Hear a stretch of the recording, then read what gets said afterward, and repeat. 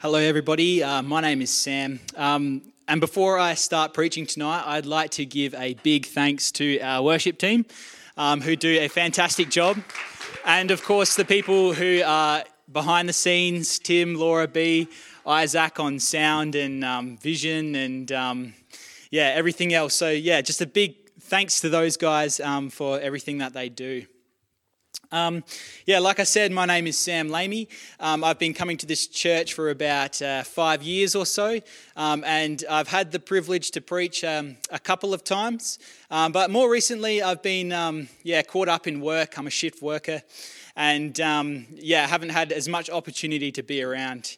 But I want to thank our Pastor Nick for letting me share tonight on a passage of Scripture that could not be more relevant for our church, our time, and our culture. See, we have been looking at Peter's first letter, written by the disciple Peter to early Christians scattered throughout what is now modern-day Turkey. These Christians, they were new to the faith, and they were surrounded by a society that was at odds with them. And as Peter indicates in chapter 4, which Christy spoke on 2 weeks ago, these new Christians had been brought out of the reckless, wild living of the surrounding society. And now they were struggling with the great daily challenge of being different, of being active members in their society, but ultimately being at odds with the way society does government, marriage, family, work, and so on. And I would venture to say that many of us are in a similar place, navigating that tension between faith and society. A lot of us are young and new to the faith, and at that point in life where we are studying or maybe entering the workforce, moving out of home. And we are leaving the nest, so to speak, and coming into contact with the wider world. And sadly, it is a world that does not love us, but demands our devotion. And as adulthood approaches, we will find ourselves under general life pressures, making decisions about education, debt, finances, our careers, marriage, family, meaning, and many other critical matters. But we will also find ourselves under a moral pressure to engage in the reckless living of those around us. And at the heart of it all, especially for us of the younger generations, there is an ongoing technological revolution. I was reading a book preparing for this sermon, and as David Kinnaman puts it in his book, You Lost Me, he says that we as young people are digital natives immersed in a glossy pop culture that prefers speed over depth, sex over wholeness, and opinion over truth. And among our generation especially, technological literacy combined with spiritual illiteracy make for a very sad cocktail of social media, fake news, Netflix binges, video game addictions, pornography, and hookup culture. So the older generations, they're fading away. They were brought up in a broken world, and we too have been brought up in a broken world. And from what I can see, there is a general crisis of confidence in institutions, including government, workplace, education, marriage, the police. Just recently, we've seen Australians in the tens of thousands gathering together in capital cities to protest Indigenous deaths in police custody. And the thing is that the church has not escaped this eye of scrutiny. And many young people have found the church to be morally lacking. The Barna Group is a Christian research institute, and they record trends in the Christian populace. And one of their more recent studies took a sample of young adults with a Christian background, aged 18 to 29, and asked them to describe their journey with faith. And 61% of them reported that they had dropped out of attending church after going regularly. 58% of them were less active in the church today than compared with age 15. And 32% had gone through a period where they felt like rejecting their parents' faith. And so many young Christians are questioning what their parents, pastors, and elders have taught them and declaring, "You lost me." And thus, with all the societal pressures and lack of confidence in church leadership, it is no wonder that young 20-something Christians are dropping out of church attendance and participation. And the problem is not that young Christians have been unchurched or churched more or less than previous generations. The problem is that many young Christians are finding that their spiritual energy is fading away as they hit their 20s. And Christians in their 20s are the least likely age group to report believing in and experiencing the presence of the Holy Spirit.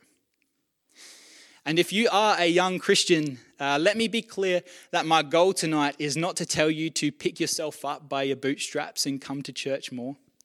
And neither do I come against our parents and leaders and elders with a caustic and bitter spirit. I come with a gentle one, because I too am a part of the generation of young Christians. And I too am frequently distracted by societal pressures. And I too share in the disillusionment of the traditional church experience. But the thing is we need the kind of steadfast faith that lasts a lifetime and which finds God's grace amidst the pressures of daily life. And this is how Peter sums up his first letter in chapter 5, verses 12. He says, "I have written to you, exhorting you and testifying what is the true grace of God. Stand firm in it." And thus my goal tonight is to encourage whoever is listening to stand firm in the true grace of God. So let's dive into the text. I've kind of split it into sections, so we'll just tackle section by section. And the first reading comes from 1 Peter 5, verses 1 to 4. And Peter says, "I exhort the elders among you as a fellow elder and a witness of the sufferings of Christ, as well as a partaker in the glory that is going to be revealed. Shepherd the flock of God that is among you, exercising oversight, not under compulsion, but willingly, as God would have you. Not for shameful gain, but eagerly.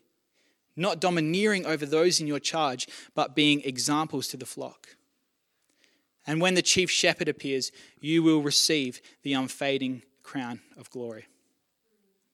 And thus, point 1, if you're taking notes, is leaders are servants. See, as Australians, young and old, we know what it is like to have failed leaders. So much so that the concept of a leadership spill is typical of Australian politics. And we have become so used to leadership challenge after leadership challenge that between 2010 and 2018, we have had 5 changes of Prime Minister. Kevin Rudd, Julia Gillard, back to Kevin Rudd, then Tony Abbott, Malcolm Turnbull, and finally Scott Morrison. And Australia has such an unstable leadership that one foreign correspondent for the BBC has called Australia the coup capital of the democratic world. And nothing seems more Australian than dragging our politicians through the mud. We've all seen those videos, before COVID, CFS volunteers refusing to shake Scott Morrison's hand because he went away on holiday in Hawaii while bushfires were ravaging the East Coast, and our very own Kangaroo Island and Cuddly Creek. Or ex-PM Malcolm Turnbull coming under heavy fire in the media for investing in offshore tax havens and saying that parents should just shell out and buy their children houses. All while we are in the middle of a housing crisis. And the church too is facing problems with failed leadership. And we often see these in the news, Recently, the CEO of a major Christian network was removed from his position due to his abusive leadership style. And Australian megachurches have seen their fair share of controversy surrounding tax-free revenues and lack of financial accountability. And finally, the Australian churches have failed to protect children and other vulnerable people in our society. But it goes more than there. See, Peter lived in a time of failed leadership, and he's writing from a time of failed leadership. See, Peter's nation was under the boot of the Roman emperors. They exalted their own deeds, and they were known for kind of lording their power over their subjects. And to top it all off, they called themselves the Divi Filius, which means the sons of God. And Peter's religious leaders, the Pharisees and Sadducees, they abused their position for personal gain. And Jesus says in Matthew 23, "Woe to you, Pharisees! You shut the kingdom of heaven in people's faces. Woe to you, Pharisees! You care more about the gold of the temple than the temple itself. You tithe, but you neglect justice. You neglect mercy. You neglect faithfulness."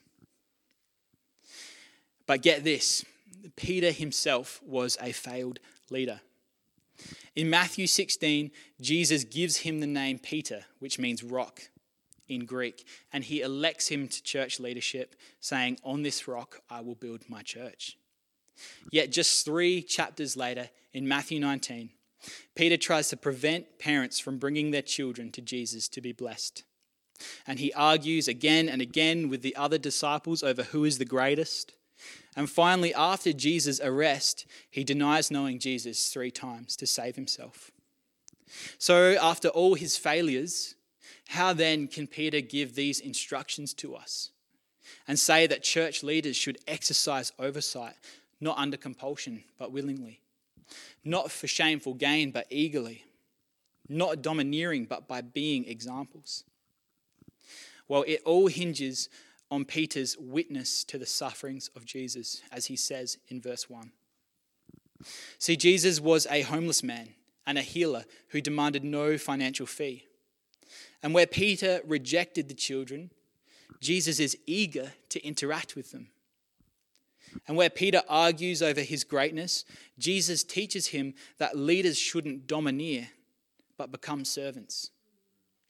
And finally, where Peter denied Jesus to save his life, Jesus laid down his life willingly and eagerly, and not for his own gain, but so that we and Peter might gain everything. The failed leadership of Peter's time condemned Jesus to die on the cross for committing no crime. And Peter was a witness to Jesus' humble example. Peter was a witness to the true grace of God. And I think Tim Keller puts it quite succinctly, and so I'm going to quote him. This is what he says is the true grace of God. He says, "We are so bad and flawed in ourselves than we ever dared believe, yet at the very same time, we are more loved and accepted in Christ than we ever dared hope." And Jesus calls himself the good shepherd who lays his life down for his sheep in the book of John. And Peter uses that imagery in these verses, calling Jesus the chief shepherd and instructing church leaders to follow Jesus' example as humble shepherds. Thus, all leaders and elders in our church must become like servants. And Nick's given me permission to say this. And must lead willingly, not for personal gain, and by setting an example. Because this humble servant leadership is an extension of the true grace of God. And we, the members of the congregation, we have a task too. We must hold them accountable to this scripture and to the example that Jesus has set. And so that brings me to point 2, if you're taking notes. Servants are leaders. And reading from 1 Peter 5, verses 5 to 7, it says, "Likewise, you who are younger, be subject to the elders. Clothe yourselves, all of you, with humility toward one another. For God opposes the proud, but gives grace to the humble. Humble yourselves, therefore, under the mighty hand of God, so that at the proper time he may exalt you, casting all your anxieties on him because he cares for you." And I want to ask us the question, is our disillusionment with our nation's leaders and with the previous generations, is that partly self-inflicted? And by this I mean, have we expected too much from them? The truth is that our disillusionment is not really ours. It's just a continuation of the past generations. See, most of our leaders were brought up in the post-war era. And research from the Gallup organization that stretches back to the 1930s shows that young adults began to really differ in their outlook from their parents in the post-war era. And it was there that youth culture was born. in the 60s and 70s, amid student riots, Vietnam War, indigenous civil rights movements, the sexual revolution, and finally the Pentecostal movement in the church. And even the phrase generation gap was first attested to during this era. But for all the sound and fury of those years, is the world any better or indeed any worse now than what it was before? And for all the sound and fury of our years, will everything work out the way we thought it would? Disillusionment with the past generations is no new thing, especially in the secular world. But we as Christians are no strangers to disillusionment with our pastors and elders. And I want to ask the question, do we create a pedestal too high for them to climb? Many Christians are unable to subject themselves to their church leaders. And they go church hopping, which is where they go from one church to the next because the teaching doesn't suit, or the worship doesn't suit, or the people don't suit. And with access to technology, us in the younger generations, we are quick to listen and idolize the words of many international pastors, but we don't have a personal relationship with them. And truthfully, these men and women might as well be figments of our imagination, because God has entrusted us here and now to the pastors and elders of Hills Baptist, and indeed, He has entrusted them to us. So we as young Christians are to have no part in this disillusionment, because someday we who are young Christians will become the ones who are old. And if we want to leave a good legacy, it cannot be founded on disillusionment and bitterness towards our church leaders.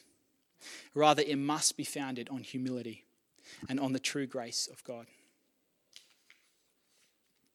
And this is where Peter comes in. In verse 5, he encourages us to subject ourselves to our church leaders. And you might be asking me, Sam, how can I trust someone else to care for me when I know they'll make mistakes? How can I subject myself to my church leaders? And I would answer that question by saying, when Jesus died on the cross for our sins, we weren't perfect. We weren't even good. We were bad. As the all-powerful, almighty God, Jesus didn't have to die on the cross, but He did. And God continues to this day to use people who are imperfect for His good and His wonderful will. And we can see this in the story of Peter. See, Jesus names him and elects him as the leader of the church, despite Peter's imperfection. And at the Last Supper, Jesus predicts that Peter will deny him, saying, I tell you, Peter, before the rooster crows today, you will deny me 3 times. And guess what? Peter denies Jesus 3 times. But after Jesus dies and rises again, He doesn't condemn Peter. He doesn't abandon him like Peter abandoned him. No, He has breakfast with him on the beach, and He restores him to the ministry despite his imperfections, saying, Peter, feed my sheep. Peter, feed my sheep. Peter, feed my sheep. If we abandon our church leaders when they make mistakes, and we know they will, then we risk missing out on all the good that God will do through them for our church and our community. But if we stay with them, despite their imperfections, if we help them to repent when they sin and help them to make amends when they stuff up, then we actually begin to show them the true grace of God.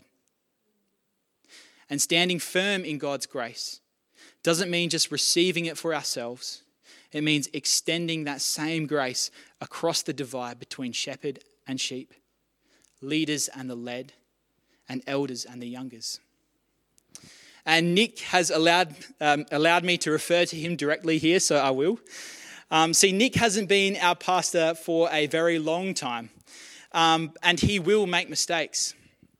But when he does, let's help him make amends. And when he repents, let's forgive him. And when he needs our help, let's hop in and help him. He can't do it alone. And just practically speaking, there will be plenty of opportunity to serve as COVID restrictions ease. And Nick is going to have rosters to fill, so put your hand up, get involved with coffee, get involved with worship, sound or projector. Isaac's pointing to the sound. He needs people. So there's going to be plenty of opportunities to serve. And finally, we come to the third point tonight, which is standing firm.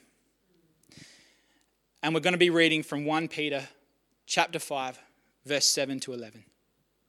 It says, "Humble yourselves, therefore, under the mighty hand of God, so that at the proper time he may exalt you, casting all your anxieties on him because he cares for you. Be sober-minded, be watchful. Your adversary, the devil, prowls around like a roaring lion, seeking someone to devour. Resist him, firm in your faith, knowing that the same kinds of suffering are being experienced by your brotherhood throughout the world. And after you have suffered a little while, the God of all grace, who has called you to his eternal glory in Christ, will himself restore, confirm, strengthen, and establish you. To him be the dominion forever and ever. Amen." And I just want to say, part of our power to give grace lies in receiving the true grace of God. But the other part lies in knowing that God will always take care of us.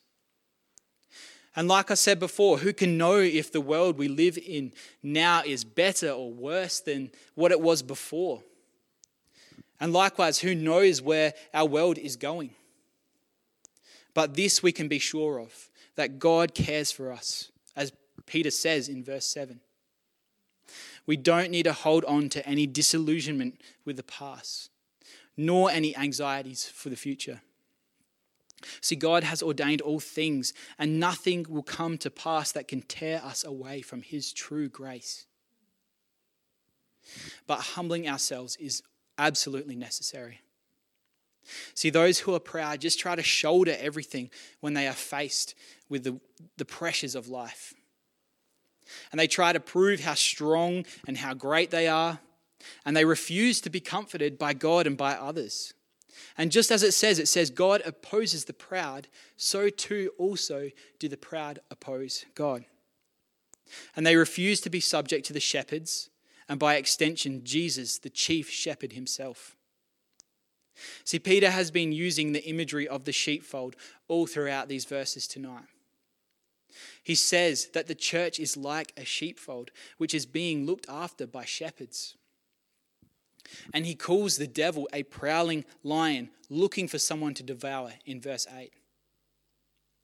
Sheep flock together because there is safety in numbers and because the shepherds feed them.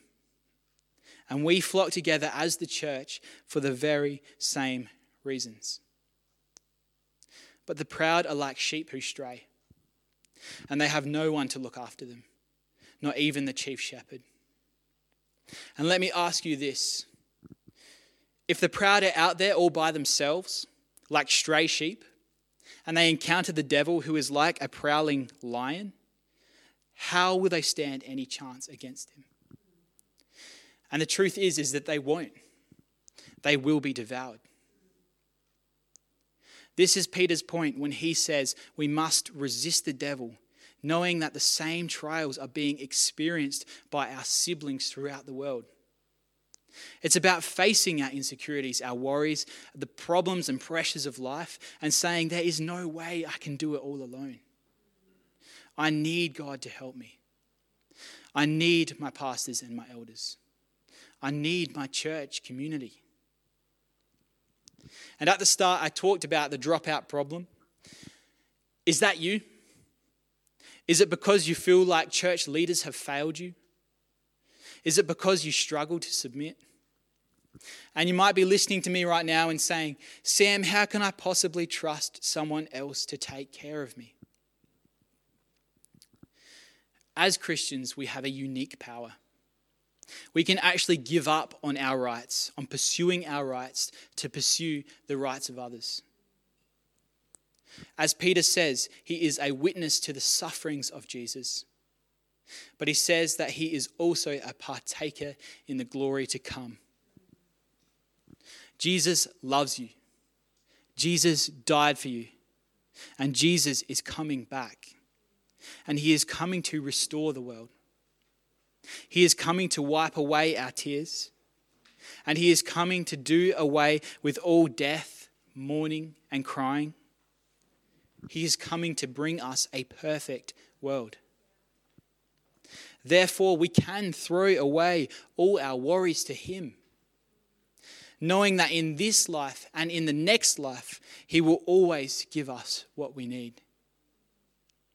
And like it says, the God of all grace, who has called you to his eternal glory in Christ, will himself restore, confirm, strengthen, and establish you.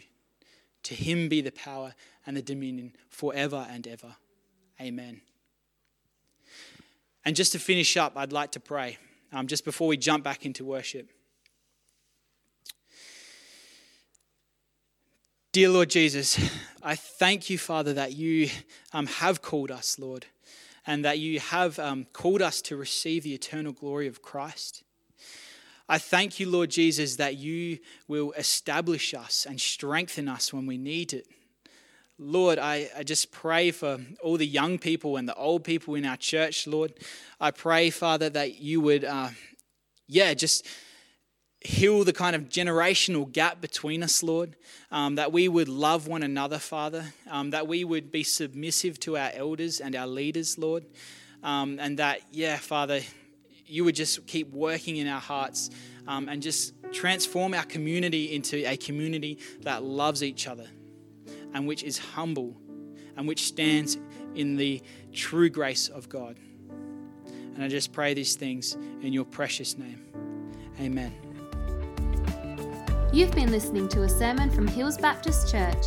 To find out more or to hear other great content, find us at hillsbaptist.com or on your podcast app.